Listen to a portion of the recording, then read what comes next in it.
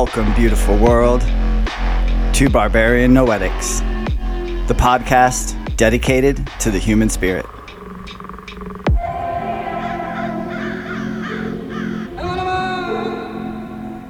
I'm your host, Conan Tanner.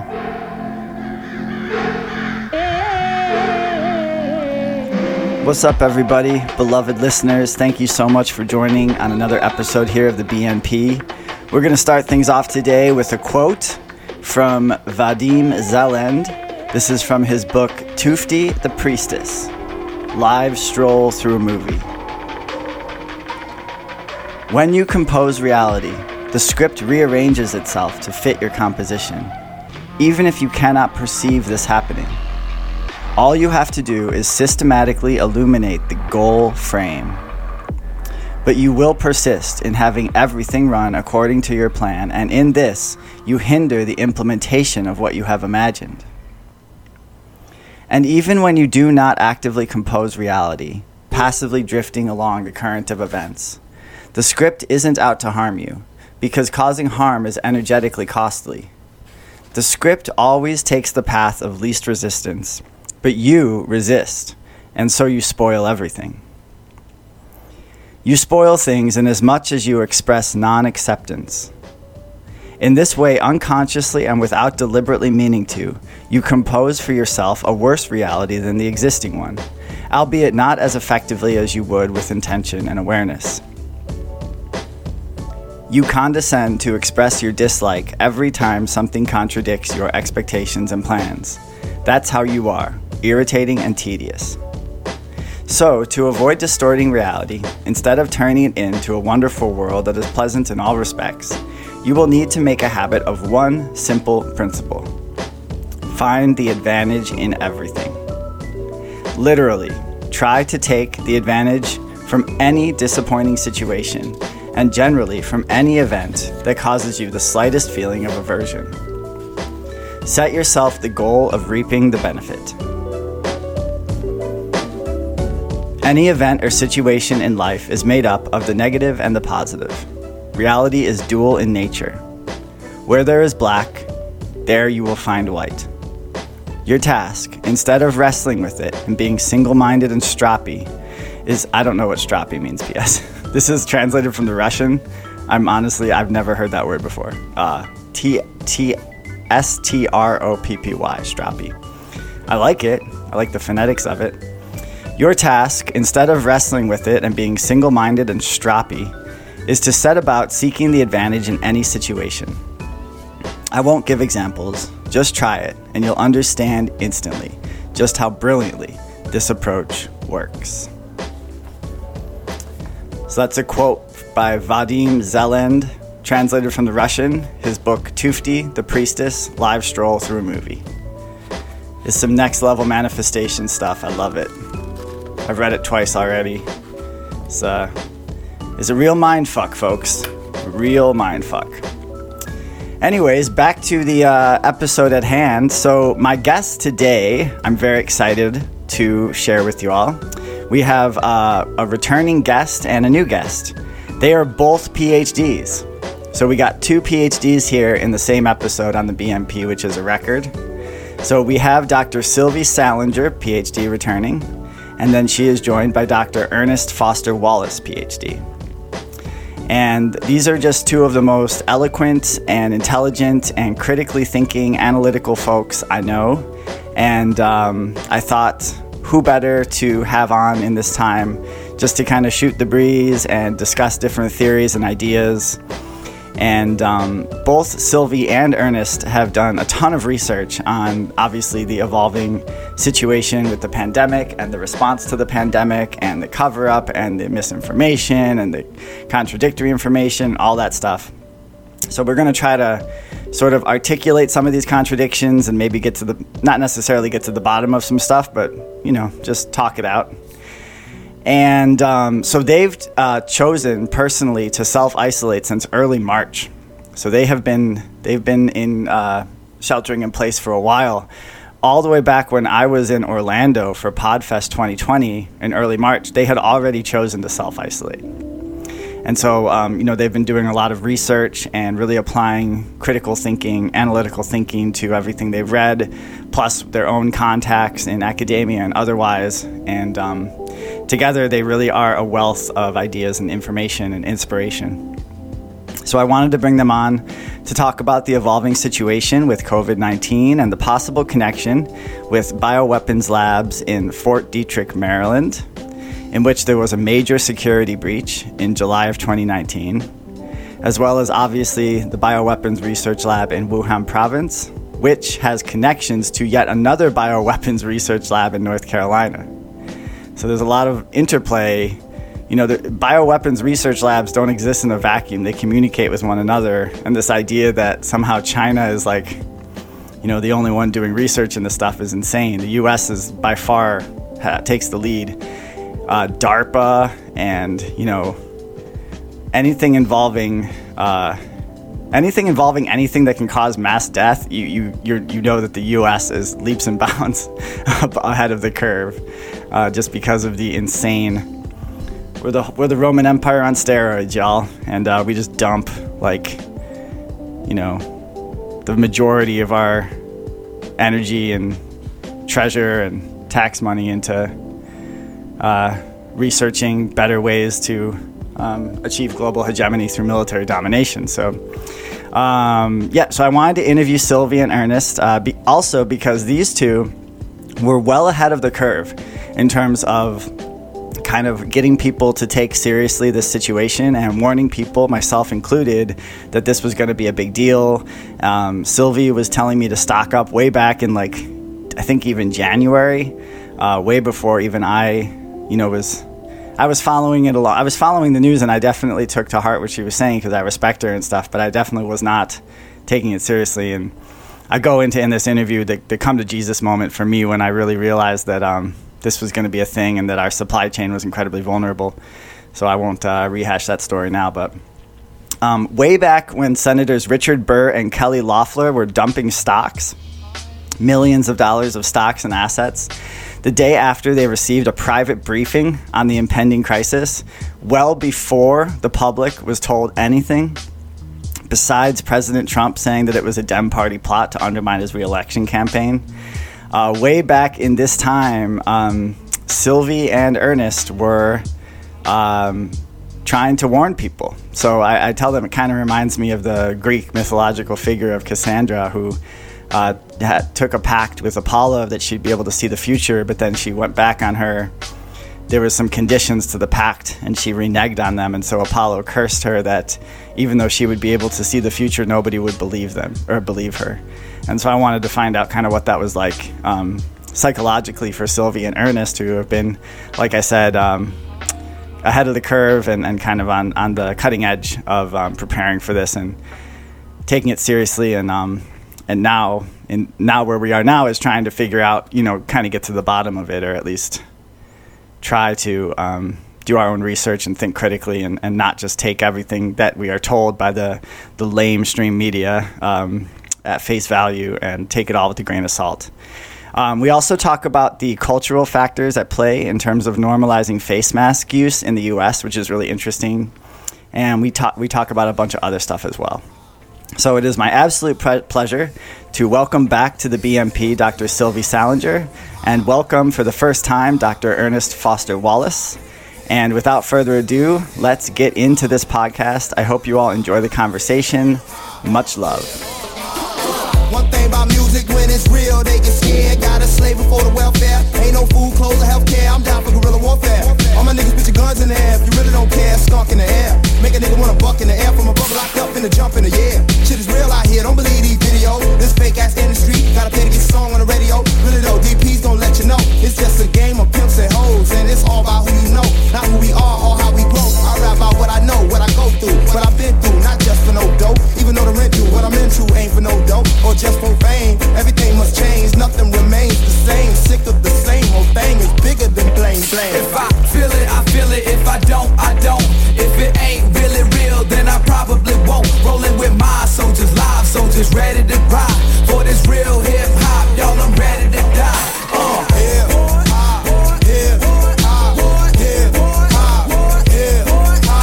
My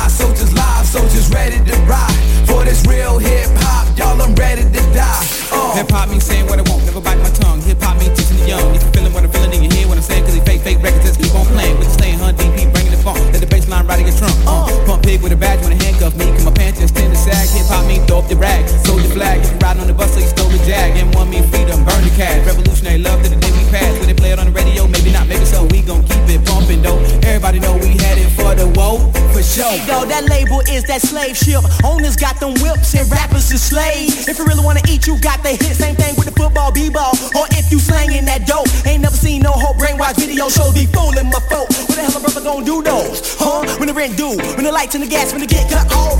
Drop them raps or cock them gats. Ain't never had shit ever since we came to this bitch. Why I gotta feel pain to get rich? Gotta stack them chips, better pack them clips. If I feel it, I feel it. If I don't, I don't. If it ain't really real, then I probably won't. Rolling with my soldiers, live soldiers, ready to ride. For this real hip hop, y'all, I'm ready to die. Ride to this if you miss Tupac. Bounce to this if you love Big Papa. My soldiers live. All right, we're back with friend of the show, Sylvie Salinger, PhD, and Ernest Foster Wallace, who is, you're also a PhD, right? Yeah, that's true. Dang. We got 2 PhDs right now on the BMP. That's a record. We've never had 2 on at once, so this is a momentous occasion. Piled higher and deeper times 2. Yeah. And yeah, so what better people to have on than you guys to just discuss the current state of affairs, the current state of the world, your guys' own psychological process with everything. And I guess we'll just start off with this. One of the reasons why I've been wanting to interview you two for a minute is because you guys were kind of ahead of the curve in terms of trying to like get people to take this whole COVID thing seriously. Back in like January. It seems like time has just like completely evaporated. I have no idea like when anything started. I don't know what day of the week it is, but I remember before society in America was even really like talking about it really. You especially, Ashley, were like, hey, are you prepared for this? And I was like, yeah, of course. What do you mean? Like, I have a Life Straw. You're like, yeah, you might want to like, you know, get some groceries and get your shit together. And I was way late to that. I kind of had like a rude awakening moment in my local grocery store this one Friday when everyone panic shopped in Phoenix and there was like no water on the shelves. And I was like, oh shit, I guess this is a serious thing. So what was it like for you guys, like before it became a thing in the US? How were you kind of like more tuned in? Was it just an intuitive thing? Did you have information? Were you just paying closer attention? What was that like for you guys? I'll go first. It was probably a combination of things. So I do pay decent attention to the news. So I saw this playing out in China, and there was this one video in particular where it was, I think, in an airport, and they had this like blow up self-enclosed bubble, but it was actually like the shape of a square, and they had like a single individual in there, and they were like quarantining him. And I'm thinking to myself, okay, so this disease is so extreme that you have to have someone in this like basically bubble and escorted through the airport. Okay, so this probably has something to do with respiratory illness. Mm-hmm. And it must be highly, highly contagious, right? It's not like merely like there's a lot of contagious things that you can get with exchange of blood or something like that, but this is not like that. This is like kind of invisible. Mm-hmm. And so I saw this happening, and I think there's like a lot of anti-Asian sentiment where individuals think, okay, well, all Asians wear masks and all Asians are overreacting to these things, and they're acting like, you know, just like irrationally, and this is just an overreaction. Like there's a lot of anti-Asian sentiment, I think, in the media. And so especially with mask wearing, that's something I definitely want to talk about later, is the mask wearing and the stigma against mask wearing. But basically I saw that and I was like, okay, this is real. And then I'm thinking, okay, so we're a globalized world and there's tons of travel all the time, and relations between China and US we're very interlinked with them economically. Mm-hmm. And so when will this happen here? There's no reason to think that what is happening over there wouldn't happen over here, and it would probably happen over here in a worse way because the CCP has more control over their citizens and more surveillance, and individuals are more obedient to the government and also more community oriented. So they're going to follow the dictates of the government to, contain this as quickly as possible. I mean, there's like a bunch of mixed things that happen, but basically what I'm trying to say is that the situation was very extreme there, and I was like, okay, well, it's just a matter of time before it comes here, and it will be just as extreme here unless there's for some reason it targets only certain individuals, but that wouldn't make any sense. So, some friends too who are kind of in the government and talking about, they're starting to try to prepare for it when this was happening in China. And then also you looked on the internet and they had satellite images in Iran of mass graves. And then you look in Italy, and I had some postdoc friends there who are from Italy, and like, this is no joke. So on the one hand, maybe it's like this massive disinformation campaign. On the other hand, maybe this is like really happening, and why risk it if you're not sure? Might as well look like you're crazy and be safe, as far as I'm concerned, than right. to look like normal and end up seriously injured or dead. I mean, it's a no-brainer at that point. And like, what's the timeline here when you are seeing the bubble on the plane? Do you remember? I honestly feel like it was in February, but I'd have to double check. No, it definitely was in February. It could have been January at the earliest and February at the latest, because we started self-isolating, which we just chose to do that on March 7th. So from March 7th to right now, I have not left the house except to go to nature preserves and like to walk around the neighborhood with like a mask on. And then we have eaten every single meal from home, meaning no takeout, and we've prepared every single meal at home. So we've done that, which may seem extreme to some individuals, but that's what we've chosen to do. But I definitely saw this footage in either January or February. And then, I mean, I'm just interested in this, and I had another friend who kind of overreacts to things, and every time there's any type of disease that's infectious disease that's spreading, she's on top of it, and she's texting me about it, and she was very concerned when there was Ebola. And the thing is that, right, like with Ebola, we can think, oh, that affected, certain countries in Africa, and they lack, modern health infrastructure in certain countries in Africa. And so that would never come here. And yes, it didn't expand here, and it didn't become a major problem here because Ebola is so deadly and so awful, and it's easier to identify versus coronavirus or COVID-19 is more insidious because you can have so many asymptomatic carriers. So that is one of the things that kind of freaked me out about it. But yeah, that's what I just saw that coming, and then I just got like in this really weird prepper mode, and I think part of it is intuition too. I do think I'm like a little bit psychic, and I think that I'm a Cancer. That's my primary sign. So that I think that being a Cancer has me more intuitive and more psychic, so I felt some intuition there as well. So there's a figure in Greek mythology called Cassandra, and she had made like a deal with Apollo. She was kind of like a fangirl of Apollo, and she was like, hey, I'll give you like some favors if you give me the ability to see the future. And Apollo was like, okay. So he granted her the ability, but then she like reneged on her offer.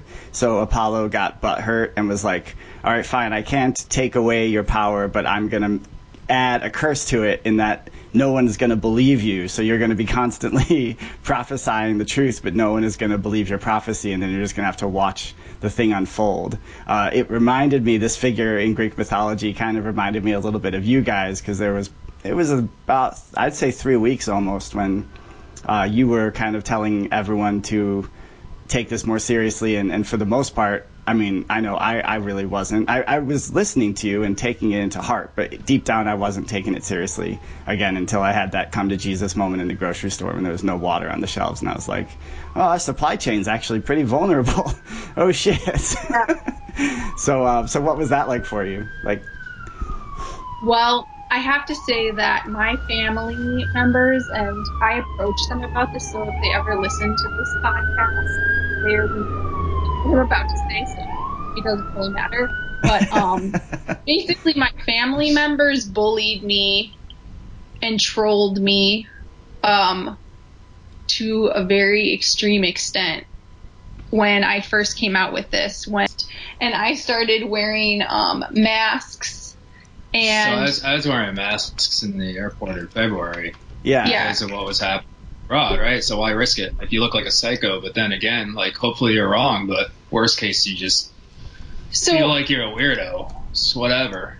You know? Right. Individuals were saying, so in my family system, so we learn about family systems in 12 step and in just psychology, and there's typically these like archetypes that show up in every family system, and one of them is the scapegoat. And in my family, I've always been the scapegoat, or the black sheep, or the one who the scapegoat is typically the one who sees things that are messed up in a family, and then they are the one that exposes it, or they speak up if you see injustice in the family system, even if something simple like, one sibling's being treated differently or unfairly, or a parent's being unfair to a sibling. It's the scapegoat that's the one that brings attention to it and calls things out. So I inhabited that role again in the family system, not consciously, but basically what happened is that everyone pounced on me and they were like, you're overreacting, you're being crazy. And then they turned to ridicule, and they were ridiculing and teasing and mocking me and calling me the coronavirus czar, or Czarina. And sending me like every single time and just trolling me on Facebook. And then just because you're fun doesn't mean you're right. And we could have been wrong too, but it just muddies the waters when you're trying to make the best rational decision you can. It's not a very good survival strategy to have this extra layer. So for me, that was just extra processing you have to filter out on top of like this medical incident that's also political in nature. There's this, you can't treat it in isolation. It's not good for specialists to just think about it in terms of their own specialty, because this thing is so interconnected with other domains that having the ridicule layer is just that's a really good way. It's a good way of putting it, Ernest, that this isn't just incredibly, like, I know this word is a little bit overused, but this is like the most intersectional fucking event. Like, it's like there's not a single aspect of our society that's not somehow affected by it, or like the layers are also being peeled away by certain things. Like, I think people forget that the root of the word apocalypse is actually the unveiling. It's not like the end. It's just actually the unveiling of the truth. And so in that regard, this is a very apocalyptic event, because things are being laid bare, not the least of which, as I said, is the vulnerability and fragility of our supply lines that we take utterly for granted in our zombie consumerist late stage capitalist society, where it's all about going to your favorite store and getting your favorite bullshit. And of course the groceries are like an afterthought, you know what I mean? Get your iPhone first, then pick up your broccoli. But it's like when you go to the grocery store and the shelves are empty and people are panicking, I mean, it's a real fucking wake-up call, especially when you're extremely stoned like I was when it happened to me. I was like, Jesus Christ. What's going on? I think like that whole kind of tempo that we're encouraged to live in put us into a position of being extremely like not resilient, very brittle, and ill-equipped to really handle stuff when things deviate from what we consider to be normal. Right. And it's such like a fragile like normal where things have to go exactly right all around the world that like what do we honestly expect? Like, if you believe in the butterfly effect, something small can make a big change. Here's one of them. I mean, this is a bit of a black swan event, but in general, just emotionally, I just don't think that our culture has cultivated a very resilient posture or a very self-sufficient posture. And as a result of all these dependencies, like, this has a lot more impact. And so maybe there will be some positive change that comes out of that with respect to this event. I don't know. I think that we have a role to play in that, whether or not there's positive change. Positive change isn't just going to happen. In fact, what's going to happen is negative change, in my opinion. So it's really, it's up to like individual humans who are aware and have a vision to like bring that vision into existence. This is one of those situations where our rights are going to be, they're going to try to take pretty much what little rights we have left. The powers that be are going to try to take them away. So are we going to let them, or are we going to actually take their power? And it's literally, we're at that point now. There's no sugarcoating it. The class war is here. If that stimulus bill didn't demonstrate that, then I don't know what people are. They're just not paying any attention. So that the elites have brought the class war to our doorsteps, and now it's like, do we pick this up or do we just lay down for them, basically? Mm. I was going to say something. What were you just talking about right before that? Right before the... We're talking about family dynamics. Unveiling. Intersectionality. The supply chain, the fragility of the supply chain. The butterfly effect. Yeah, so there's this article on Medium called Prepare for the Ultimate Gaslighting, and it just talks about how we're going to want to go back to the status quo.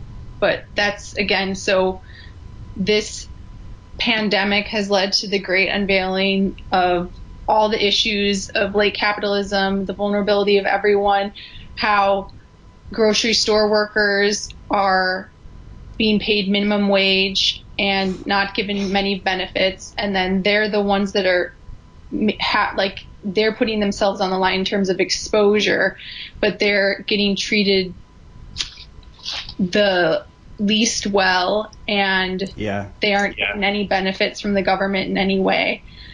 And also the vulnerability of undocumented populations, definitely that's coming to the fore, as well as increased surveillance, and then the potentiality of a cashless society. So yeah, all these things are kind of coming to a head.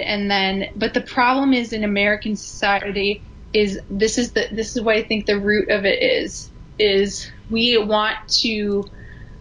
So there's personal liberty versus government, government interference or government control. And that's a very crude way of putting it because it's more nuanced than that.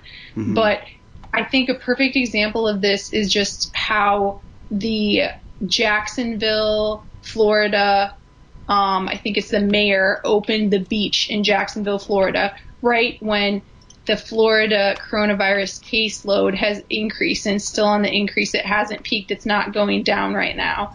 And instead of having it where people are walking, 6 feet apart on the beach wearing masks, which would maybe be the reasonable approach to potentially opening up a beach, they were crowded with people not wearing masks, not following social distancing, all over each other, basically probably a breeding ground for an increase in cases. So we have this kind of, okay, so why can't individuals just follow the simple guidelines for public health to decrease the pandemic? Why can't people just wear a mask for a little bit of time? This isn't permanent. Be 6 feet away, and that's a moderate approach to potentially reopening a beach. But it's just ridiculous because people don't want to they want to ignore all advice from the government because we're getting contradictory messages all the time. Trump said, everyone should wear a mask if they can, but again, and this will help protect you, but again, it's voluntary. It's voluntary, and you know what? Hell with it. I'm not wearing a mask. Okay, what is that? That is the weirdest double speak, 1984 Brave New World Orwellian speech. Or it's just like the flu, going back. Yeah, dismissive. It's like the flu. Yeah, just like the Spanish flu is just like the flu. Like that was also a flu. Sometimes flus are really bad. Yeah. Yeah, dude. I think. So this ties back into a little bit of what you were touching on with like the cultural, and obviously I've not actually been to China, so I'm speaking out of turn a little bit, but it does seem like there's obviously cultural differences between China and the U.S., and the United States is like, we're such this like rugged individualist, or at least the myth of that. It's like this weird consumerist like bastardization of the idea of rugged individualism. So it's basically like you have every right in the fucking world to get whatever shoes you want from the mall whenever you want to, and that's your God-given manifest destiny fucking right. And it's like, no one can take that away from me, and I'm not a fucking pussy, so fuck this virus. And like, that's literally what. And Florida is like a very good example of that type of attitude. Ironically, I was in Florida when you guys decided to start sheltering in place. I was in Florida, and I had to fly back on the 9th of March. And you guys inspired me to actually put a mask on, so thank you for that. Yay. So two things that I want to touch on that they, tried to, they weren't transparent about, and they meaning the government and the CDC. One is masks, two is the respiratory component. So when I saw the coverage in China, it was obvious that there was a big respiratory component, and that being in a confined space with others, it would be very contagious. So they have a case that just happened about a month ago in the state of Washington where 90 individuals, this is a rough estimate, I don't know the exact numbers, but about 90 individuals were in one room doing a choir rehearsal. No one knew that they were sick at the time of the rehearsal. Then, like a couple weeks later, you have 60 individuals who are infected with coronavirus, and then I think between 5 and 10 of them died. I could be off with the numbers a little bit, but that's what happened. So it's clear that you don't have to be actively coughing, sneezing. You could just be merely projecting your voice, singing in an enclosed space, and it can spread that way.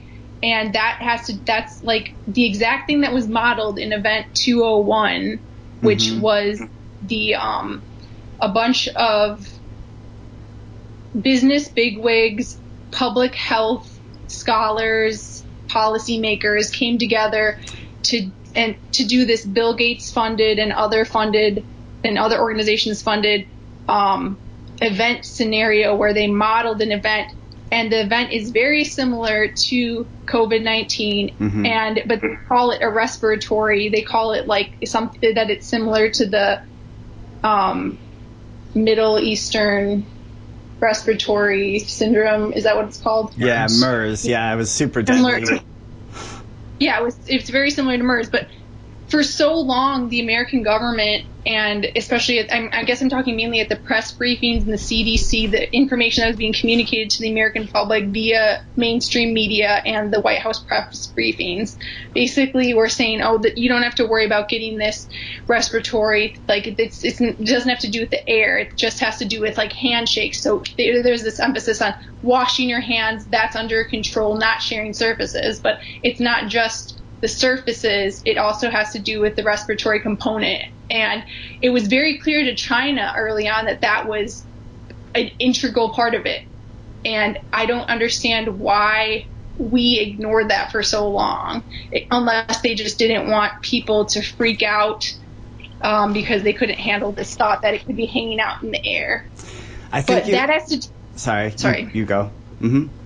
That has to do, and then that segues into the mask component. So it is true that in many countries in Asia, particularly in China and Japan and Korea, masks, and I think maybe a little less in Southeast Asia, but in China, in Japan, and in Korea, masks are worn frequently when one is sick, so that you don't pass on your illness to another individual. And there is a normalization of mask wearing. And here I think that we are averse to masks because of this kind of lingering anti-Asian sentiment. And then also I think when people see masks, I think there's also a little component of Islamophobia here in the sense that when people see masks and facial coverings, they get anxious about it. Somehow they have this weird aversion to it, much like people have aversions to hijabs. So I think there really is that. It's like it's very like it's definitely there. So I think that has to do with the aversion to face mask wearing, and also people don't want to be told by the government, wear this.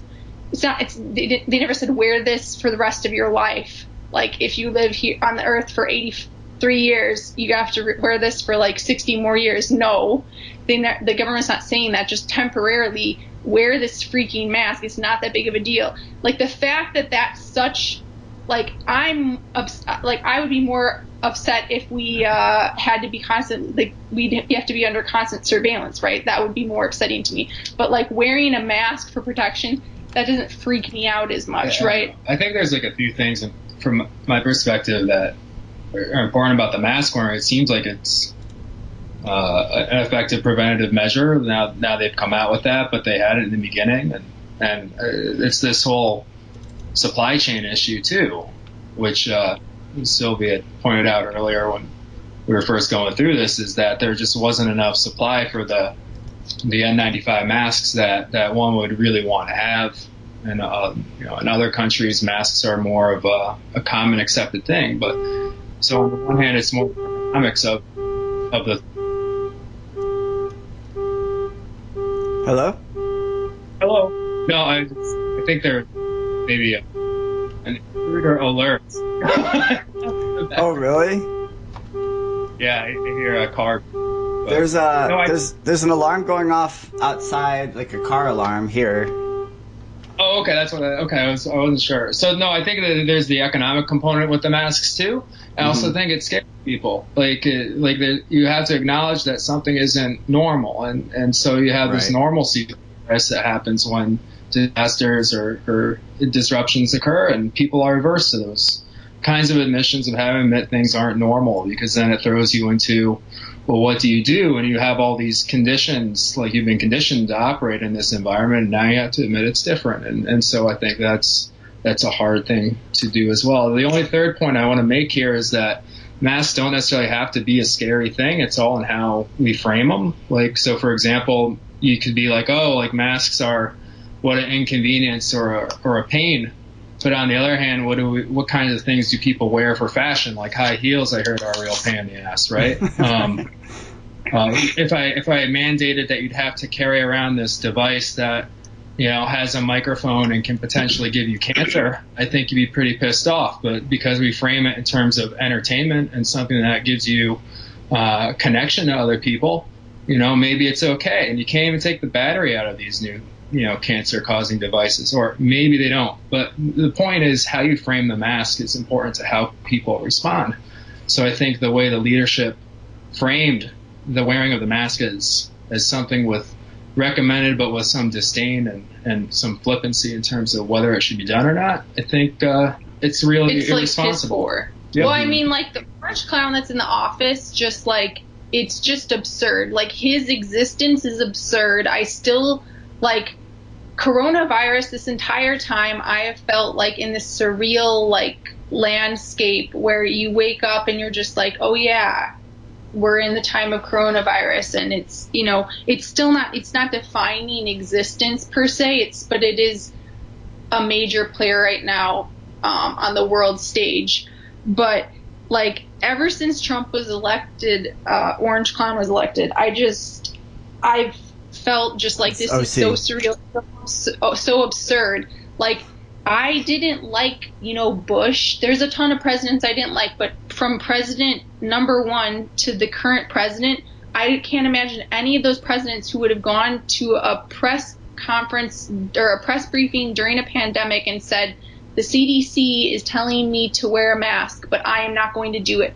The Orange Clown is the only person I can imagine doing that. Like, let's say I really dislike Reagan and I really dislike, Bush. I can't imagine them being like, wear a mask, but I'm not going to wear that one. Even the most distant president. Well, Reagan would be like, gay people and people with mental disabilities are the reason why we have this disease, so just slaughter them in the streets. That's probably what Reagan would say, but just saying. That would be pretty awful. Well, he did just like kick out. He like closed all the mental institutions in California. He's like, what could go wrong? We need to tighten our belts. Anyway, I'm sorry. I'm completely derailing you. Continue. Yeah, I hear what you're saying. It's fucking surreal as hell. Yeah, it's just surreal as hell and just like this confusing thing. But yeah, like mask wearing, basically we have to destigmatize it. And going back to what Ernest was saying, what they did was this double speaky type thing where they said masks do more harm than good. If you adjust them, then you could get the virus on you, so don't wear them. When really that was a lie, because all of the literature and all of the past research and lived experience shows that masks help with prevention, or like not prevention, but like transmission, basically. Mm-hmm. If you have like a covering over your face, and let's say like this is just a random number, there's like 70 parts of the 70 microscopic particles that are coming at you, and then the mask or like whatever you're wearing filters out 40, and then you only get exposed to 30. Well, then you still are getting exposed to less particles because you have something covering you, and then maybe the 30 particles won't show up and you actually getting any symptoms, and you'll get like a milder version. So it still is protection. And then also if you're asymptomatic, then you're protecting yourself, you're protecting the others around you. So no matter what, it can't make respiratory things worse. Like that doesn't make any common sense. It's nonsensical. So basically the CDC was saying that only because of the supply chain thing. They didn't want people hoarding them, and they didn't want people freaking out and going and buying them all up, because the health workers right now don't have enough personal protective equipment right now as we speak right now. They still don't have enough of that. So they didn't want people buying it up. But instead of saying, we don't want you hoarding this, don't go out, because I guess they don't think that we have the self-control to do that, they said, oh, this is dangerous. So then they switch the narrative, and then they say, wait a second, these actually are helpful. You ought to all go and make your own. Okay, so what is a like average American citizen supposed to think when they hear that? That makes no sense. So it's just dangerous that they like switch the narrative so quickly, and also just like these mixed messages. It's bad. And also when Orange Clown is so averse to wearing a mask when it's not that big of a freaking deal, it's just, again, like, I guess it's exaggerating this aversion to mask wearing, and it's just furthering the stigmatization of mask wearing, and it just really bothers me. I'm glad that you brought that up. So I have two things to say about it. The first thing is that I am doing my part to try to not just destigmatize masks, but reinvigorate the sexiness of masks, because there's something extremely erotic about like making really intense eye contact with people like in the grocery store and stuff. And I just think that like there's like every time I go out now, there's just like this ambient eroticism to everything because of the pain we facing. Please pour a cup feminine libation. My gosh, we raising. Please sympathize all the lies we raising. Please realize all the time. Family energy, drank a couple quarters on my chorus, then I code up. If I rule the world, money stacks for all my daughters. Never ask for payment in the womb times 9. Now we see the blood on the street times try. Feminine energy, balance up the indestructible in the vaginal. Heaven in thine, heaven is mine. Spiritual, lyrical, mother sang sweetest taboo, rickle kind. If I was astonished by the level of shame, feminine energy reign. Intuition and ambition, intuition shine. Intuition and ambition running through my veins. Pour out the love, let the healing begin. The birds and the bees ain't got nothing wrong. The birds and the bees ain't got nothing wrong. Energy.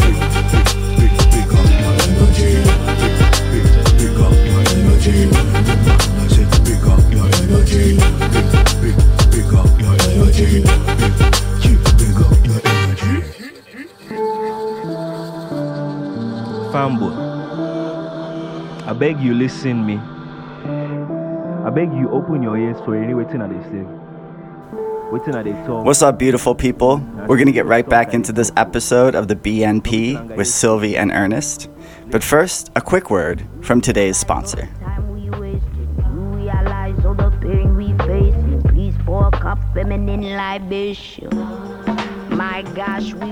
Today's episode of the Barbarian Noetics podcast is brought to you by philosopher, economist, historian, sociologist, political theorist, journalist, and socialist revolutionary Karl Heinrich Marx.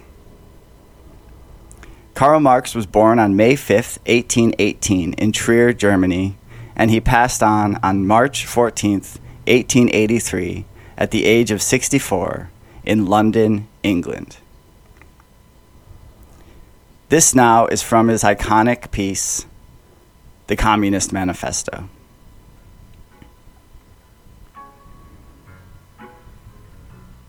Let us now take wage labor. The average price of wage labor is the minimum wage, i.e., that quantum of the means of subsistence which is absolutely requisite to keep the laborer in bare existence as a laborer. What, therefore, the wage laborer appropriates by means of his labor merely suffices to prolong and reproduce a bare existence. We by no means intend to abolish this personal appropriation of the products of labor, an appropriation that is made for the maintenance and reproduction of human life, and that leaves no surplus wherewith to command the labor of others. All that we want to do away with is the miserable character of this appropriation, under which the laborer lives merely to increase capital, and is allowed to live only in so far as the interest of the ruling class requires it. In bourgeois society, living labor is but a means to increase accumulated labor. In communist society, accumulated labor is but a means to widen, to enrich, to promote the existence of the laborer. In bourgeois society, therefore, the past dominates the present. In communist society, the present dominates the past. In bourgeois society, capital is independent and has no individuality, while the living person is dependent and has no individuality. And the abolition of this state of things is called by the bourgeois abolition of individuality and freedom, and rightly so. The abolition of bourgeois individuality, bourgeois independence, and bourgeois freedom is undoubtedly aimed at. By freedom is meant, under the present bourgeois conditions of production, free trade, free selling, and buying. But if selling and buying disappears, free selling and buying disappears also. This talk about free selling and buying, and all the other, quote, brave words of our bourgeoisie about freedom in general, have a meaning, if any, only in contrast with restricted selling and buying, with the fettered traders of the Middle Ages, but have no meaning when opposed to the communist abolition of buying and selling, of the bourgeois conditions of production, and of the bourgeoisie itself. You are horrified at our intending to do away with private property. But in your existing society, private property is already done away with for 9/10 of the population. Its existence for the few is solely due to its non-existence in the hands of those 9/10. You reproach us, therefore, with intending to do away with a form of property, the necessary condition for whose existence is the non-existence of any property for the immense majority of society.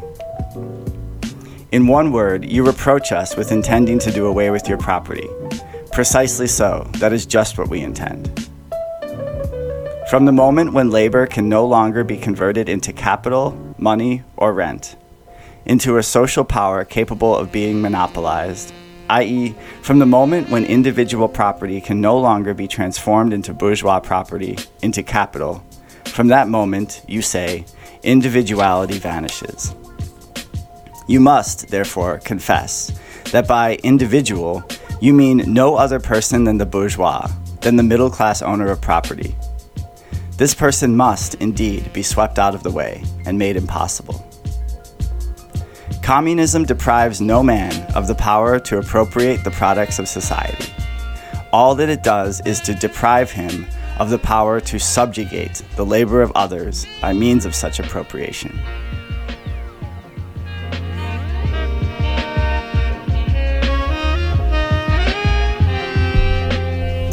All right, thank you so much to the etheric spirit of Karl Heinrich Marx for sponsoring this episode of the BNP.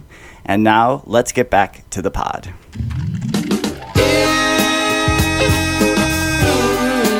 Lord have mercy. I can't get ahead, no way I try. Everything is out of pocket. Somebody do something. The present situation is abstract. Listen.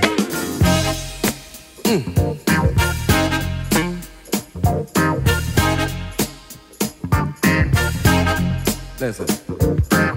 I'm working 40 hours, 6 long days, and I'm highly embarrassed every time I get my pay. And they're working everybody, Lord, they're working poor folks to death. And when you pay your rent and your car note, you ain't got a damn thing left. Ain't that a bitch? Yes, it is. Somebody doing something slick. Yeah, they are. It's got me wondering which is which. Might as well go uptown and dig a ditch. Ain't that a bitch? Yes, it is. Now, ain't that a bitch? Let me tell you about my qualifications. I program computers. I know accounting and psychology. I took a course in business, and I can speak a little Japanese. I talk son. Got to work 2 years to get 1 week off with pay. And when I'm on my job, I better watch every word I say. Ain't that a bitch? Boy, somebody doing something slick downtown. It's got me wondering which is which. Might as well go uptown and dig a ditch. Ain't that a bitch? It's way too cold. Ain't that a bitch? Make me wanna holler. Lord, Lord, Lord have mercy to see. Won't somebody please help me to see that, Lord? I wanna play the guitar. Come here, guitar.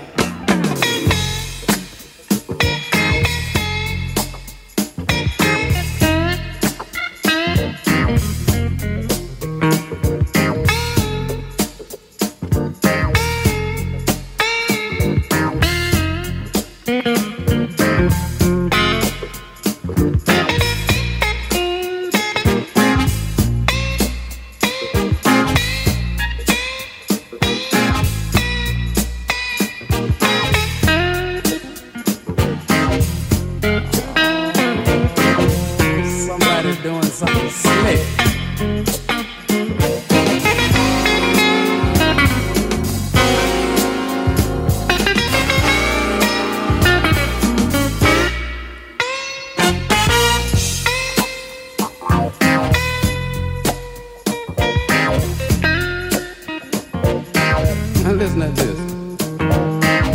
Stop at the supermarket to get myself something to eat. And when I look at the prices, they knock me off of my feet. I was in the bologna section, and I had to take myself a close look. Now Abdul-Jabbar couldn't have made these prices with a sky hook. Ain't that a bitch? Yes, it is. Somebody doing something slick. Yeah, they are. It's got me wondering which is which. Might as well go uptown and dig a ditch. Ain't that a bitch? Ain't that a bitch? Oh. Ain't that a bitch? Show you something slick going on. Show you something slick. every time I go out now, there's just like this ambient eroticism to everything because of the masks. I think masks are like fucking hot. So that's the first thing. And there are a lot of people that are like doing their own little DIY like fashion masks. Like I've seen a lot of like personal expression in masks as well. And then the other thing is that we kind of glossed over this, but this is super critical to dive into, is the Event 201, the simulation that you spoke of.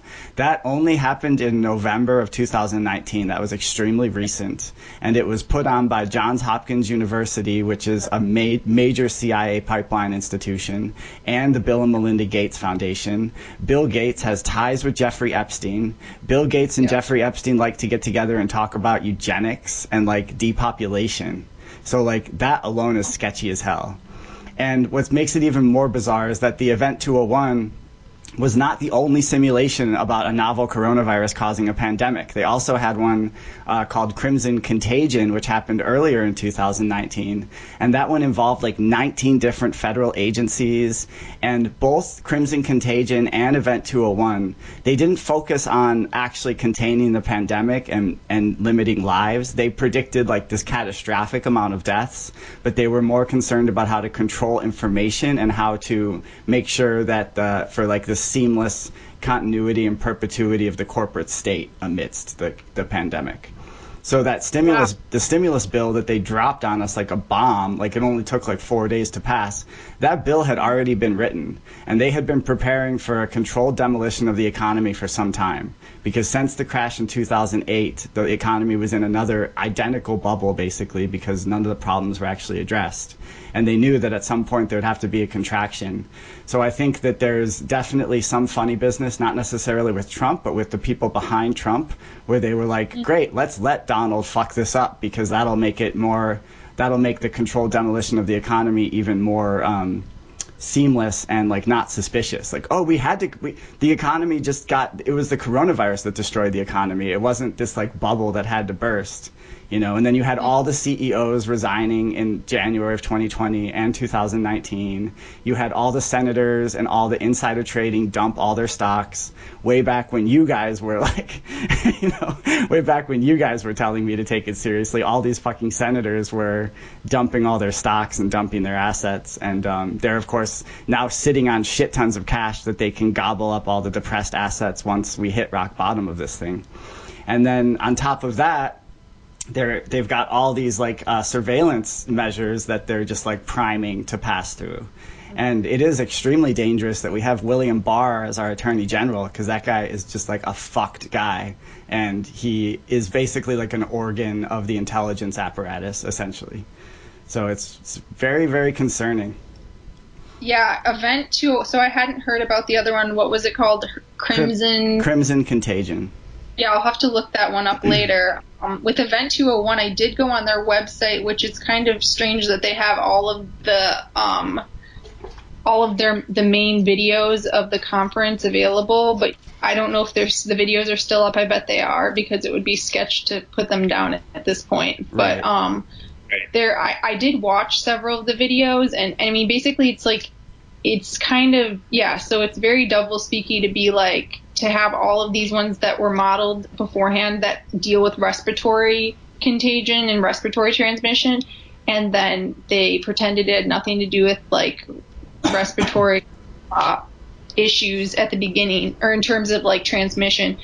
And in Event 201, the focus, you're correct, was on the focus was mainly on PPE and supply chain issues and PPE. That was the focus of Event 201, and mainly with, like you were saying, keeping the corporate apparatus going. And also controlling information, though. They were really hung up on that, on utilizing Facebook and Twitter to basically monitor social media and delete like non-official narratives. Ernest tried to share with me on a message an article from Le Monde, the French media outlet, about this AIDS researcher who said like, this is without a doubt something that was created in a lab. And Ernest tried to send it to me. Nobel Prize winner. A Nobel Prize winner.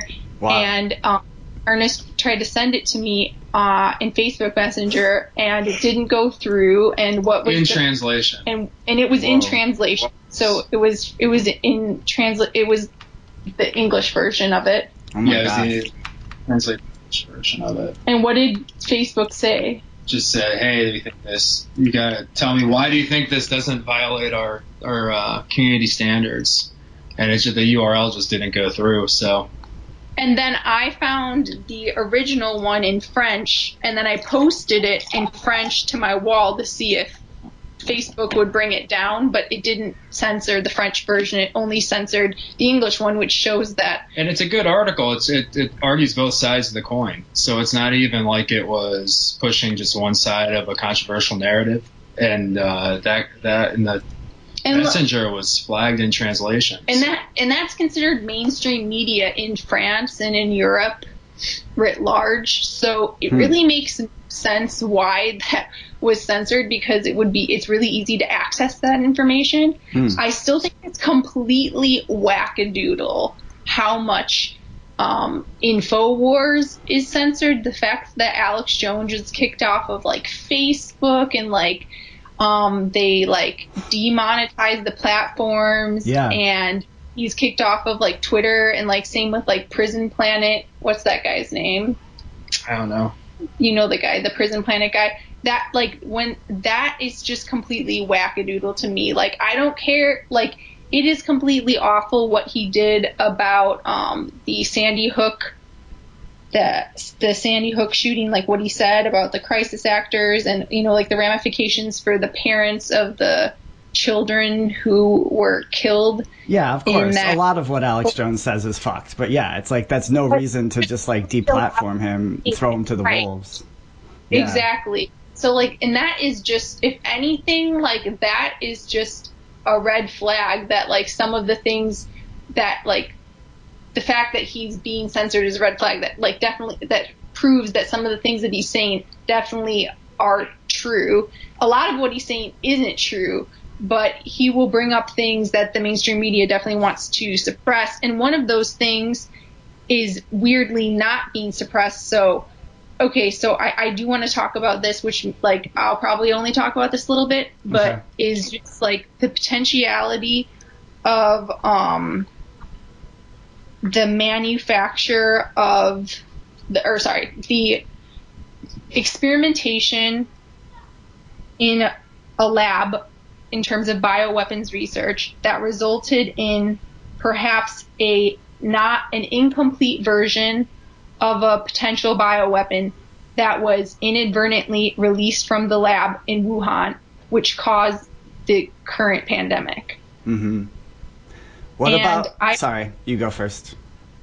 I've read a lot about this, and I am no expert. So this is just me reading with a critical eye and reading many different sources and trying to think through it and trying to think through all the possibilities. But there is this individual at one of the institutions that I know, University of Illinois, and he's a famous law professor, and I'm just going to pull up his bio right now. He's at University of Illinois College of Law, which is like, I think, a top 20 law school. And his name is Francis Boyle. He's a professor of international law. And he drafted the U.S. domestic implementing legislation for the Biological Weapons Convention, known as the Biological Weapons Anti-Terrorism Act of 1989. And he has also served on the board of directors for Amnesty International, and then on the advisory board for the Council for Responsible Genetics. And he is all about, he's advised numerous international bodies in the areas of human rights, war crimes, genocide, nuclear policy, and biowarfare. This is all on his bio on the University of Illinois College of Law page. And he got his PhD from Harvard University and studied international affairs and law there. So he has a lot of knowledge, and he's the one who is actually not, he's right. So like, I just read you his bio. He's reputable. There, I established some ethos for him, right? And he's basically been not boycotted, but he's been blackballed by the mainstream media, and the only one who would interview him was Alex Jones on InfoWars. And so if you go to InfoWars and Google, or not Google, but search within InfoWars website, Francis Boyle, it will pop up, and his interviews were the one pointed me in the direction of the bioweapons evidence, which is basically that. And so Fox News picked up on this. So I think the mainstream media was trying to quell this. They're trying to squash the idea that, that it could be a bioweapon that was engineered. But now Fox News has picked up on it because the research came out of a kind of collaboration between China and University of North Carolina at a lab there, which was funded by Obama. So what I think is going to happen is Fox News is going to be like, this came out of its collaboration, then they're going to demonize China, and then also demonize Obama, because basically it was in like 2015. It was right prior to Trump's election, so they can't say. So they'll be able to like go and re-demonize Obama, former President Obama, and also make China a larger enemy, setting up the potentiality for a war that's behind the scenes right now, and it's more of a trade war to become an actual war with advanced weaponry. God, so I really hope that doesn't happen, dude. But I see that being set up. If you go on Fox News, because every day I go and I try to really just look at the different the different framing mechanisms that each of the main mainstream news networks employs. So I look at Fox News versus CNN versus MSNBC, and then I'll look at InfoWars, I'll look at Counterpunch, I'll look at Drudge. I try to just kind of cycle through them. Yeah.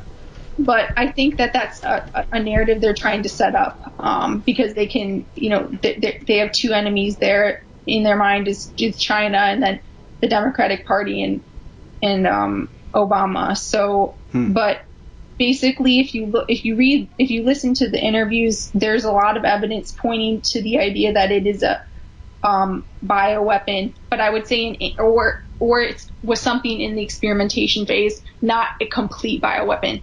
And one of the other things I want to point out, which I think lends evidence to the bioweapons hypothesis, is that I forgot what the percentage is, but men die from COVID-19 at a much higher rate than women.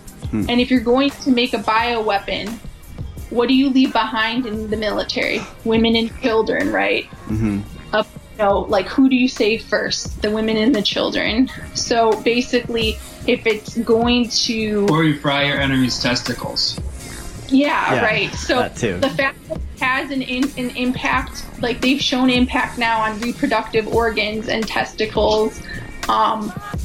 They've already shown that in a lot of these Chinese medical studies for that COVID's had an impact on that. And then also the fact that it just kills men at such a statistically significantly higher rate. Just, I feel like, lends credence to this idea that yes, it is a potential, it was a bioweapon in the works. All right, so let me tell you what I think about it, and then let me get your response about this. So what I am concerned about is that the bioweapons lab in Wuhan is connected. It's not this thing that exists in a vacuum. It has connections with bioweapons labs in the States, including one in Fort Detrick, Maryland, where there was a really high profile breach of security in July. I give you all my love and affection now. I show you all my care and protection now. Now you don't even want it, like you don't wanna notice. So tell me what you're putting all the work for. You swam me out so deep, but you're at the shore. Remember you were floating. I used to be the ocean. Yeah. Ooh, yeah. What is it about my mind? Masochistic by design, slowly sinking, and I know don't want you to go.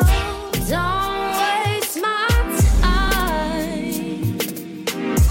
You think I'm blind,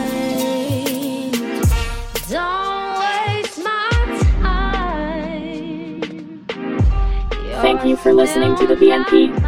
Please spread the word and tell a friend. Please rate, review, and subscribe on Apple Podcasts and whatever podcast player app you use to listen to podcasts. Check out the BNP on Instagram at ConOnTanner. If you would like to support the project financially, you may do so at patreon.com/Notix for as little as $1 a month, and you can cancel at any time. Thanks again for supporting and for being part of our tribe of philosopher barbarians. P.S. Epstein didn't kill himself.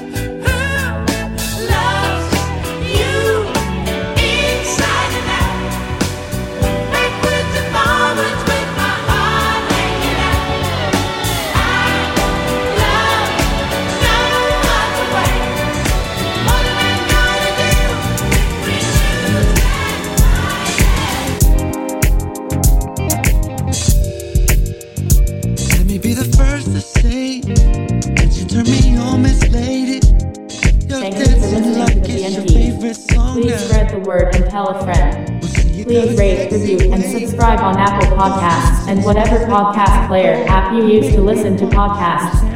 Check out the BNP on Instagram at ConOnTanner.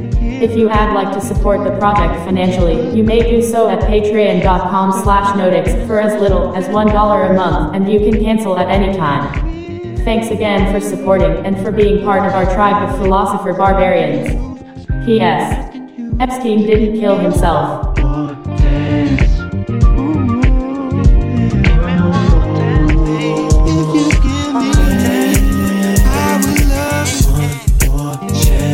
Give me one more chance.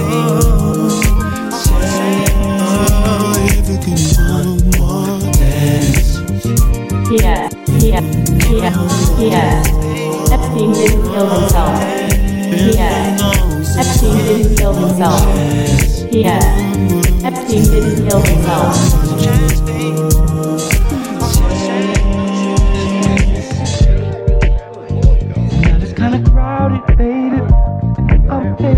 P.S. Epstein didn't kill himself.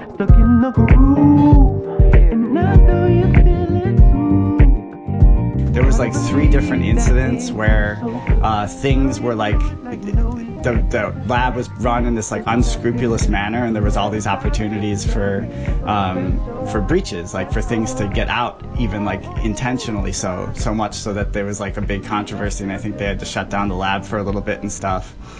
And so my question, and then I'm very concerned about what you're saying with the propaganda to seem to be stewing up increased tensions with China, especially since the people behind Trump, he's surrounded himself with like these old school Bush era neocons who are their whole thing now is this group called Clear and Present Danger China, and it's like a Steve Bannon project, and they're just like going on, and fucking Ted Cruz, that piece of garbage, he's got his own podcast now, and he's pushing it, and all these people are like really trying to it just seems like it reminds me a little bit of like the very beginnings of the build up to the war in Iraq, with a lot of the rhetoric against China. And that fucking terrifies me, dude, because I don't think that would not, like Iraq was terrible for the Iraqis, and it was terrible for like the soul of the world and the soul of the US, but it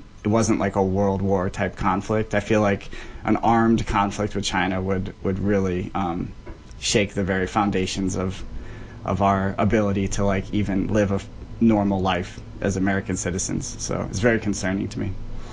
Yeah, no, I completely agree with most all of what you said. I hadn't heard about that one podcast or the Clear and Present Danger, but definitely Orange Clown being surrounded by neocons is definitely an issue. So basically, yeah, if we gotten, like, Trump says that he like ran on the platform of isolationism in a way, but he ended up surrounded by neocons. And then if we hadn't had Orange Clown, we would have had Hillary, who's a war hawk. So either way, there would have been a lot of pro-war individuals in the upper echelons of society. But that's really concerning about the Maryland labs. I hadn't heard about that, but yeah, I definitely think it is tied up with research going on in the States that's under wraps. I mean, that's not, that's very top secret and no one's talking about, because everyone thinks that like we've like abandoned bioweapons research, but like that's obviously hilarious. Haha. Yeah. Yeah, like and I mean, every major, I'm sure Israel has bioweapons research. I'm sure that Russia and China, North Korea, probably all the major. Well, something that people don't realize about the United States empire, like the modern U.S. empire, is we've been unleashing plagues on Cuba and Central America for the past 3 decades. So as part of our attempts to like just derail Cuban society and finally put an end to Fidel Castro, we unleashed at least 2 plagues on Cuba. And what's so ironic about that is that the Cuban healthcare system, even though they are like, objectively speaking, a fairly poor country, their healthcare system is amazing. And they've been sending like healthcare workers to the front lines in Italy and around the world to help to show solidarity, in the face of this pandemic. Whereas the United States is increasing sanctions on Iran, which is just like a genocidal action, basically, causing untold, they're already having a tough time dealing with this. So it's just like, it's strange to me that there seems to be like they've kind of like, it looked like they really wanted war with Iran, and it looked like they were pushing for that. But now I agree with you. It seems like there's this pivot towards China, and I don't know what the end game there is. Like, what do these people think? Do they have that much hubris that they just think that the U.S. could swagger into China, even though China owns literally 15% of the United States GDP annually in like treasury bonds? Like, they literally own 15% of our financial system. Like, what do you think is going to happen there? Yeah, I mean, I think it could potentially just be a propagandistic thing that's trying to, okay, so like Trump has lost favor amongst Americans. So his ratings have gone down, and they're worried about his ability to be reelected, even though Biden is a very sucky opponent. And I think right now, if you had the American people vote like today, that Trump would be reelected. But his approval ratings have decreased recently, especially, because of his response to COVID-19. So I feel like they could be pushing the China narrative as kind of just a way to talk about the bioweapons research that was happening under Obama, and then get this like resurgence of like, Trump is going to be tough on China, and look at what Obama did, and that this is like the Democrats and they're the ones who actually are responsible for it. So like, let's get this camaraderie around, the Republican Party, and somehow that like it's more of a tactic to get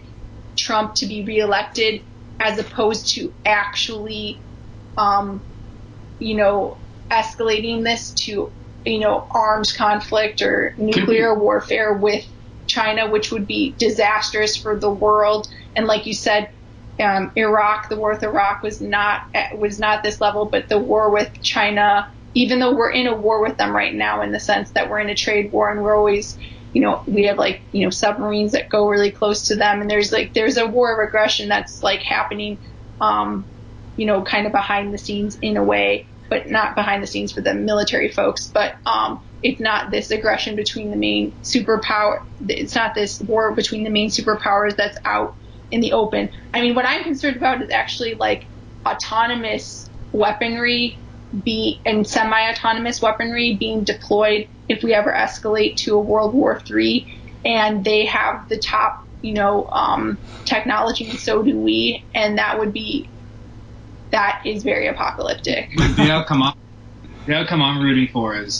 the shorter World War III, though, is maybe as a result of all this tension, we'll decouple our economies a little bit more. And as a result, U.S. will manufacturing and be a little more self-sufficient, and the Chinese country will also, China will also be a little more, self-sufficient. That's maybe naive to think we can all just be friends, but you could imagine an outcome where we're less interconnected, and so a global pandemic wouldn't cascade quite as quickly across. Maybe we would be a little more able to handle some of these bumps in the road if we had a little more autonomy in the sense of more control over our own supply chain. I could see that being a good outcome of some of this ramped up rhetoric. So, I mean, I think that the problem is with China is that they're going to continue. So, like, the U.S. is obviously a big colonial power as well and has a bunch of issues.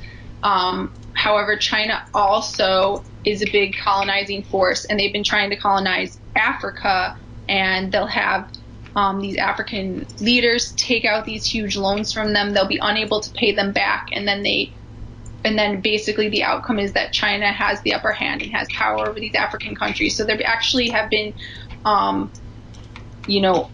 colonizing Africa in a lot of these African countries and taking over economically over the past, 5 years.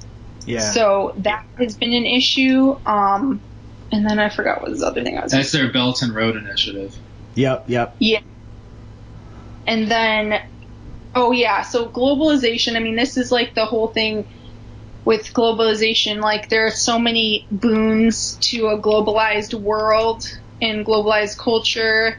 But then there are, the major drawbacks in terms of like human rights abuses and just like trade is that, so we took all this manufacturing, we brought it to what you'd call quote unquote third world or underdeveloped, whatever term you want to use, nations, and then we pay them a pittance, and then the factory owners treat them in a way that wouldn't be okay legally in the United States. And we say that this is okay. There are definitely still some labor practices in the U.S. that are not okay, but in general, the labor practices that are accepted in the U.S., like, these wouldn't be, we wouldn't accept what's going on in these underdeveloped nations that we're exporting the labor to. Right. So, that is a negative thing that that is an atrocity and definitely a negative thing that happened with globalization, with the globalized economy. So, I mean, taking things away from China and bringing manufacturing back to the U.S., that would be positive because we have a more self-sufficient global supply, self-sufficient national supply chain. Mm-hmm. I think another, just agriculture. I mean, like agriculture, you can go back like you can go back many years.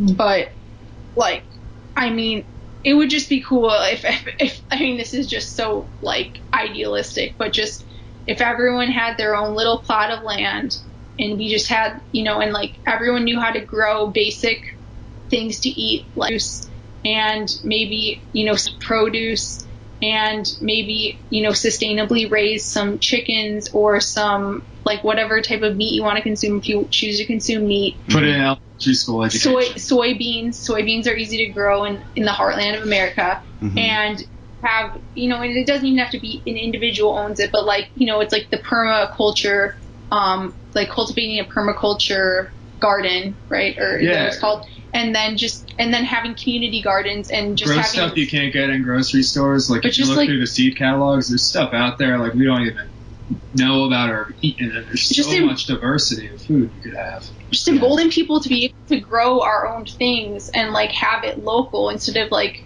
I just think our food supply is like that thing's all messed up. Like we don't need all this packaged Twinkie shit. Like get rid of it. Like just get back to basics. Like go back to Victory Gardens, I really think that would be good for the world and burn the gasoline for stuff you actually need to.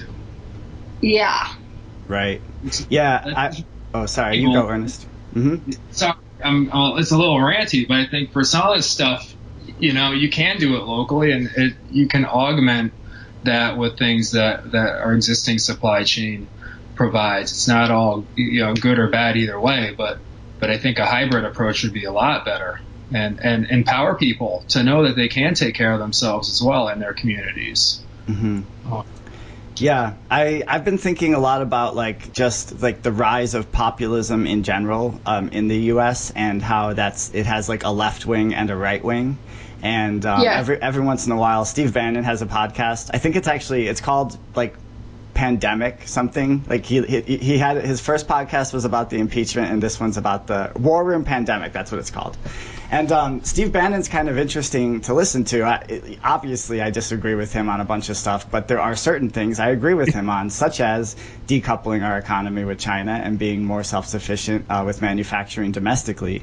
So my issue is, how do we somehow, because if we're going to succeed, we need to somehow merge or combine or harness both of these populist movements on the left, but also on the right. But I'm very passionate about like a very liberal immigration policy and being welcoming, to Mexican and Central American immigrants if they want to come here and help contribute to the economy. And that's something that the Bannon crew is like completely opposed to. And what I just am hearing right now, listening to you guys talk about some of the more optimistic outcomes, which is very important that we envision and imagine optimistic outcomes. If we did live a little more locally and we did focus more, like as Ernest said, in our education system, there was more of an emphasis on growing your own food, maybe we could integrate a more liberal immigration policy and somehow harness all that energy into some of these local and sustainable initiatives, and then combine that also with increasing solar technology, and you could really envision a world where it is a lot more egalitarian and a lot more secure, truly, for people. Yes. Yeah, I don't know. I think if food's a good place to start, because all humans need oxygen and water and food.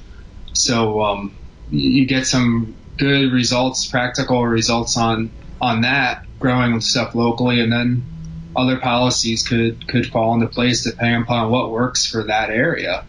Because I'd imagine it's hard to craft policy that sweeps across. It's a huge country. Right. So a more local and state. I guess I lean towards that more, but I think the federal government definitely can bring a lot to bear if it's a tool like anything else. So how do we? how do we defend against like xenophobic right-wing populism? That's hard. It's difficult. Let me think. Because this whole China thing is definitely being swept up into that. It's kind of like it's right on the verge of becoming like a frenzy. I'm very concerned that we could, like you say, there's already an undercurrent of kind of anti-Asian sentiment in the U.S., and I'm very concerned about that reaching more of like a fever pitch as everyone doesn't want to acknowledge our own shortcomings in this crisis and just wants to blame China for it all, you know? Right. Yeah, I think, I think, so I'm not a huge fan of, I'm like a 50-50 fan of Bill Maher, the comedian, and he did a really good, like, little short piece on China and just talking about what it means to be against the policies of the CCP, the Chinese Communist Party, versus, China as a country and a nation with like a, rich and diverse history and, cultural traditions, and then also thinking about Asian Americans and Chinese Americans and just how you can have a nuanced conversation about, how you can critique, policies of the CCP without also having that be paired with a resurgence of Chinese American or Asian American sentiment. How do you balance the two? I think that something that Steve Bannon is talking about all the time now is he's like, I have a great love for the Chinese people, but the CCP, or what Alex Jones calls the Chi-Coms, they're like the real problem and stuff. And it's like, so it's like, are you guys just trying to rejuvenate the Cold War and just have this be like a capitalism versus communism conflict? Like, is that their end game? I have no idea. I don't know what their end game is, but it just seems to me if you're following the basic golden rule, I know maybe that's idealistic too, but you're gonna distinguish the people from the decisions made by some of the people that are governing them. Mm-hmm. And I think that's really the burden in terms of what we can control. That is what we can control, and that is something that only we can do. It's not going to come necessarily from this high level government. How do we treat each other as a function of ourselves, and then dealing with China as a country, that's gonna I'd imagine would emerge as a result of how we interact with each other anyway. I think it's important to look at. I think I see what you're saying, Brandon. I mean, you can't just look at so we're critiquing the CCP, but we also have to critique American involvement in the bioweapons research. So it wasn't just this. It wasn't China that did the bioweapons research. We do bioweapons research, and it was at our lab, and it was a collaboration. So we need to think about our part and our involvement in that as well. But also we have to look at the similarities between like the things that we are critical. The things that we critique the Chinese government for, how are we mirroring that in what we do? So they have certain tactics they employ when they try to colonize other nations. And we also colonize other nations, but we employ maybe different tactics. And maybe we think that our tactics are better. We say we're trying to democratize this country and export democracy, and we give ourselves a pat on the back, versus they may use predatory trade policies or economic policies and lending policies with certain, governments in Africa, and then we demonize that and say, oh no, look at what they're doing. So I think it is good to compare ourselves as, admit our colonial, the fact that we also are, have we're not Boy Scouts. Have acted as colonizers, continue to do so. But it's like a nuanced conversation. I think that's definitely hard to convey in mainstream media, and it's hard. And Twitter, 140 characters, whatever. Too. Well, another aspect of it too is it's like, so we have to not just hold American government accountable, but also we have to take a hard look at global capitalism and that the role of our capitalist system in our supply chain problems. And you know, I'm definitely not I'm not romanticizing the Chinese Communist Party at all, but they were better equipped. They were sending out PPE to countries, you know, sending out millions of masks and stuff, whereas we had nurses wearing garbage bags in New York. So, like, you know, the optics of that doesn't look that great for capitalism as opposed to the evil communist government, you know, of China. And I think also it's like this whole thing of like conflating Stalinism with like true Marxist ideas is like so insane, and equating like the Chinese Communist Party's takeover of Tibet as like the inevitable consequence of more like even just socialist policies is another like real slippery slope, and that's something the neocons like to pounce on that. So it's like I feel so frustrated right now because I feel like on a lot of the left right now is like clamoring for more surveillance and shit. Because they're like, look at how well it worked in South Korea. It's like, yeah, I don't really want like the feds knocking on my door 30 minutes after my cell phone dies because they can't track me anymore, which is actually, there's a story in Taiwan of that actually happening. You know, so it's like, can we just like merge a little bit here? Can we take some of the points from each other and not be so like combative about everything? Because like there's real benefits to both sides of the political divide, but there's also very real dangers. You know what I mean? And so it's like, fuck, if we just usher in this new age of surveillance capitalism, and then meanwhile Steve Bannon and his team is like kind of maneuvering for this like, you know, move towards like super isolationist, xenophobic right-wing populism, then you have like this total nightmarish scenario. So it's like, yeah, I don't know. It's like you say, it's a very nuanced thing, and that's why I think it's good to have big old long podcast conversations about it, because you really got to dig into this shit. True. So, like, in terms of you were talking about apocalypse and the root word and unveiling. So I think this is, you know, pulled back what am I trying to say? The veil. Pulled back the veil. And now we're seeing like the food insecurity issues. That's a big deal. And the super long lines of cars waiting at food banks because of, you know, unemployment, and the fact that people don't have their own sustainable, you know, self-sustaining, you know, small gardens like a Victory Garden, and people are having to go into food banks. So the food insecurity issue, and then also our medication. Oh God, so yeah. Big pharma, but a lot of the components, so like a lot of our medications are manufactured with components that are produced in China.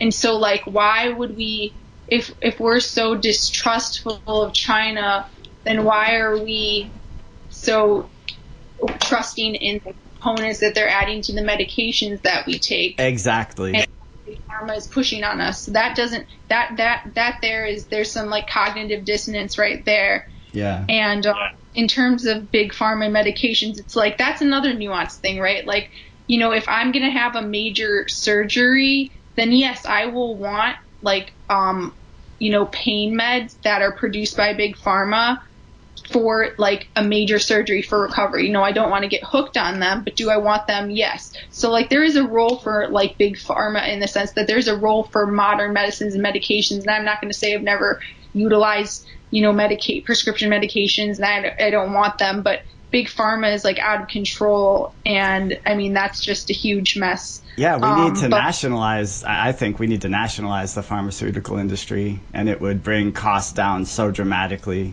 and that's part of the whole greater Medicare for All debate. But we have to dedicate another podcast to that to really get into it.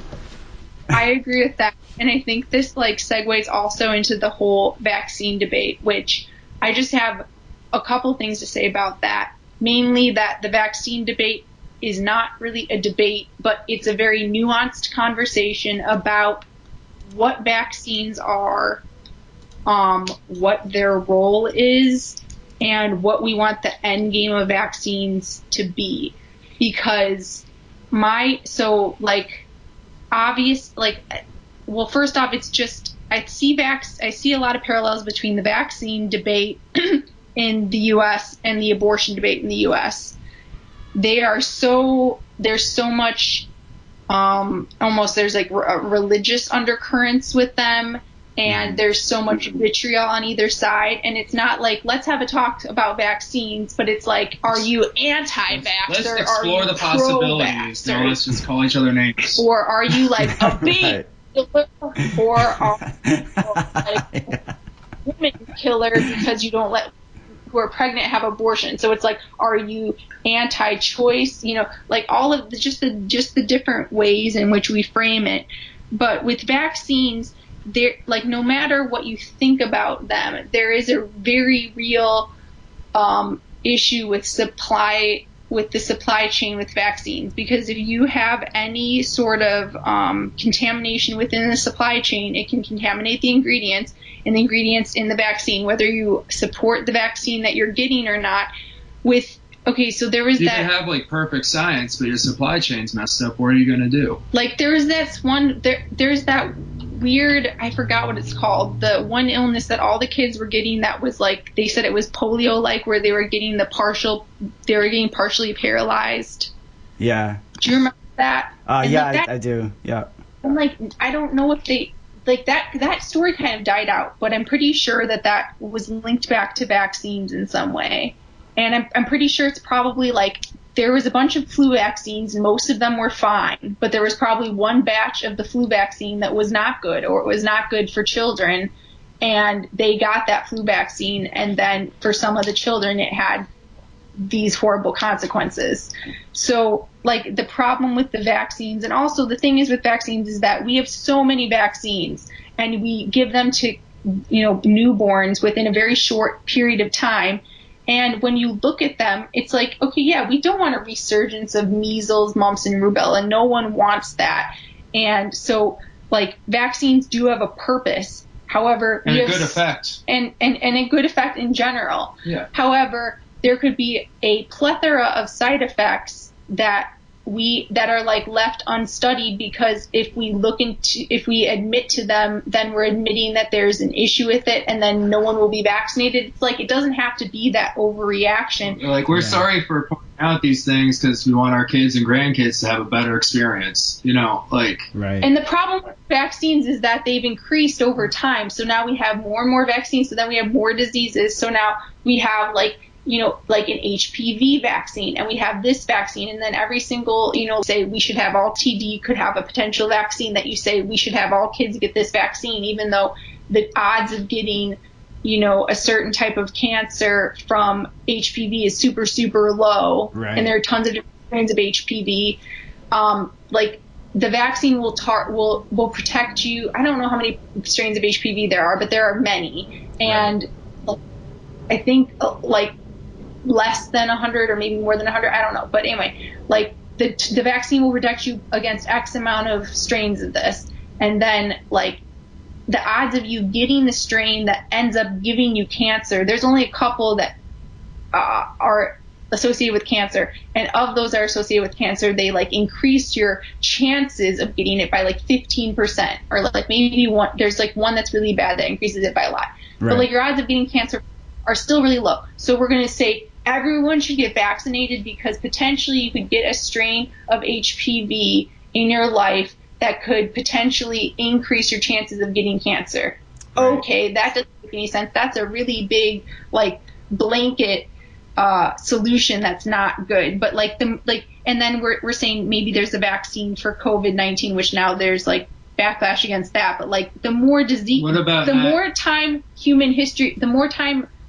humans exist on the planet, the more diseases will crop up, and then the more vaccines we'll need. And then sooner or later we'll be needing like so many vaccines, it's ridiculous, and we won't even be able to like differentiate different side effects, right, or even the effects in them. So I think the vaccine thing, it is worth revisiting and is worth investigating and kind of looking at critically, instead of just being, because I know I have so many friends, most of my friends are progressive people, most of them are they're like, a lot of them are like super pro-vaxxers. So if I ever brought this up, they'd be like, you don't believe science with a capital S? And I'd be like, I don't even want to talk to them because they pounce on me. Like, I posted one thing about Japan's vaccination policy with children and how it's a lot of voluntary vaccination, and that how they actually phased out MMR, the measles, mumps, rubella vaccination that we require in the United States. And Japan is flourishing, and it doesn't look like everyone's dying from measles, mumps, and rubella over there. Right. But basically, like, if I bring up those things, my friends will pounce on me, and I get a lot of social backlash from that, and I get ostracized for bringing up and ridiculed for bringing that up. And then you have people on the other end who are like, Jenny McCarthy is God for saying that, you know, vaccines autism. So like, you have all of these things. Like, we need to be able to look at it critically. Like, we don't want a proliferation of vaccines, that we need a shit ton of vaccines just to exist on the planet. And then we also need to look at the supply chain critically. Yeah, we need to uncouple politics from the scientific method. Could we maybe do that? Yeah. Yeah. I think definitely nationalizing, like, nationalizing, not having the pharmaceutical industries just run wild in terms of capitalism would be part of a partial solution to that, I think, actually. I think it would be better if they were nationalized. I'm really curious what would happen if we like ate all the vegetables we're supposed to and did all the rest. Like, would like our psychic abilities like kick back into play, and then we wouldn't be as worried about treating disease, but like, what's our potential?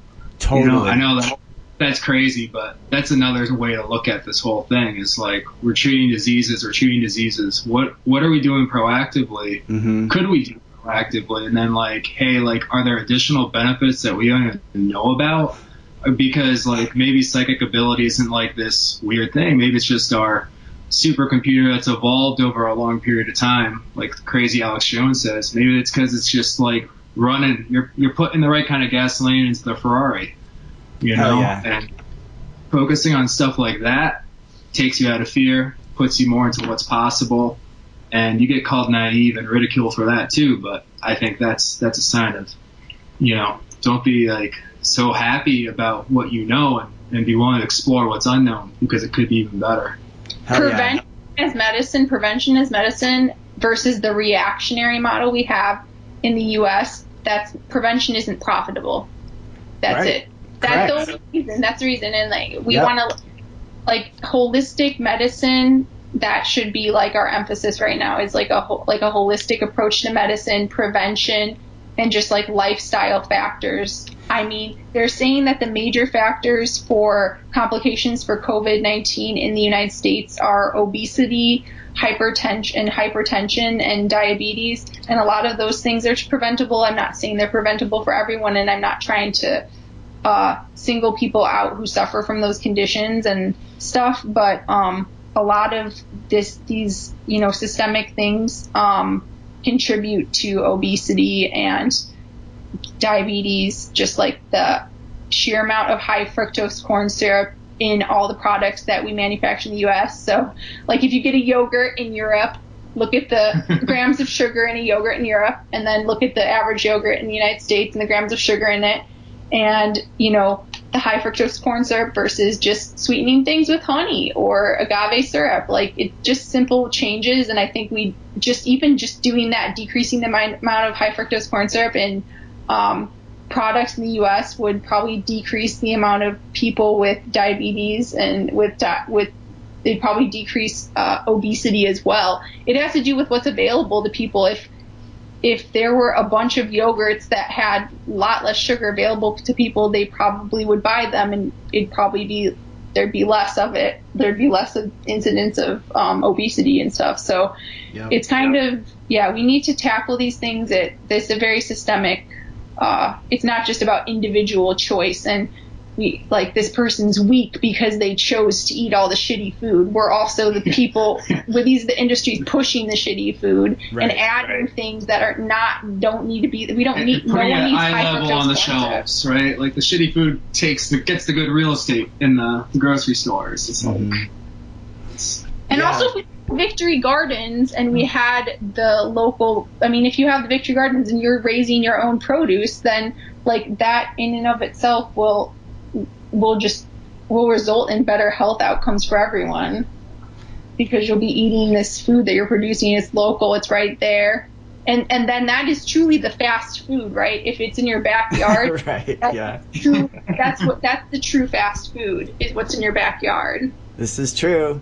Hey, we got to wrap this bad boy up. We're already almost at like an hour and a half, if you can believe it. But I really like kind of ending on a more positive note. And I think the points you guys bring up about taking accountability for one's own immune system and one's own health, and really trying to be proactive instead of reactive about health. And then if we can bring that, I think that right now it's like, Bernie has kind of reached his ceiling in terms of what he's going to accomplish for us. So it's like we have to take the torch and we have to carry forward the Medicare for All movement. It's not dead. It's very unfortunate that old Sniffin' Joe looks like he's going to be the guy, although anything could happen between now and November, honestly. But, that's just like the next kind of front of the battle in my mind is, working towards organizing workers and worker solidarity and Medicare for All and a Green New Deal and these types of things. So I think looking at it from a more kind of like constructive, and when I mean it, I'm talking about the whole COVID thing and everything, is like, this is as tragic as it is and as disturbing and dystopian as it is, it's also an opportunity. And so we kind of have to like, summon all of our resources and try to build momentum right now while we're all isolated, so that when we can come together, we can really assemble and really continue the movement.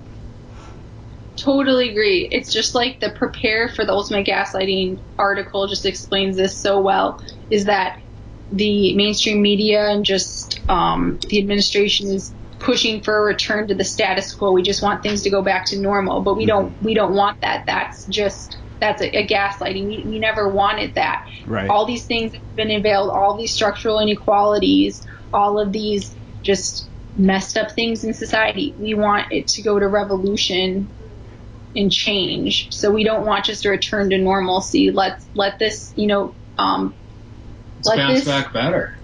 Lit a fire under our butts to, keep chasing, this revolution, working.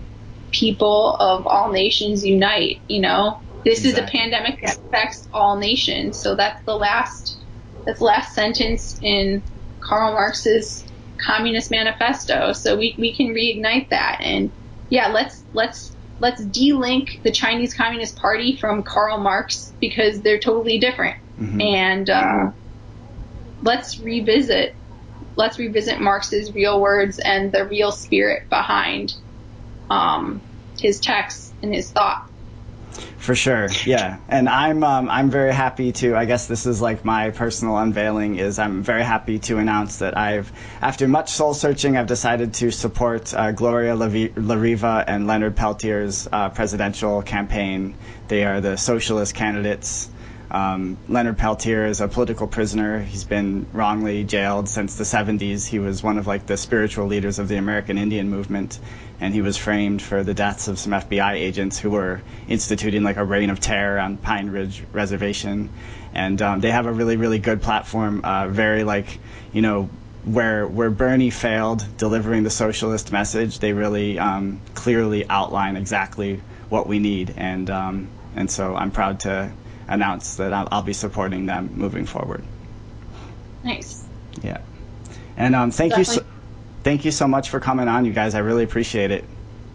Thank you for having us. A lot of fun. Hell yeah. And this episode will come out sooner rather than later, because I'm putting out a lot of content and I'm trying to keep the timely stuff timely, because everyone's, it's helpful to just listen to people chat about this right now, because it can be quite overwhelming. So it helps to process by listening to others process. Definitely. So yeah, thanks y'all. 2 PhDs on the BNP. This is a new record. So exciting times. And you guys have a good rest of your day. And thanks again. You too. You too. Peace. All right. Peace. Do it, baby, stick it, baby. Do it, baby, stick it, baby.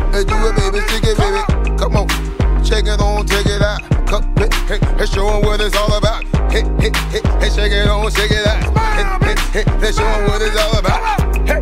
You got a lot to be smiling for. Smile, bitch, come on. So what the fuck you be wildin' for? Smile, bitch, come on. I get my grin on. I'm smiling, bitch, cause I always get my win on. I've been on so many different stages, graced the cover of 100 magazine pages, made people smile everywhere that I went. I even put it on the first black president. It's evident I'm hot as a crock pot, with a big ass smile like Mr. Hot Spot. You got a lot to be smiling for. Smile, bitch, come on. So what the fuck you be wildin' for? Smile, bitch, come on. If you're breathing, you achieving. Smile, bitch, come on. We having fun this evening, believe me. Smile, bitch, come on. Smile, bitch, I'm living my best life. I ain't going back and forth with you niggas. I'm living my best life. I ain't going back and forth with you niggas. I'm living my best life. Yeah.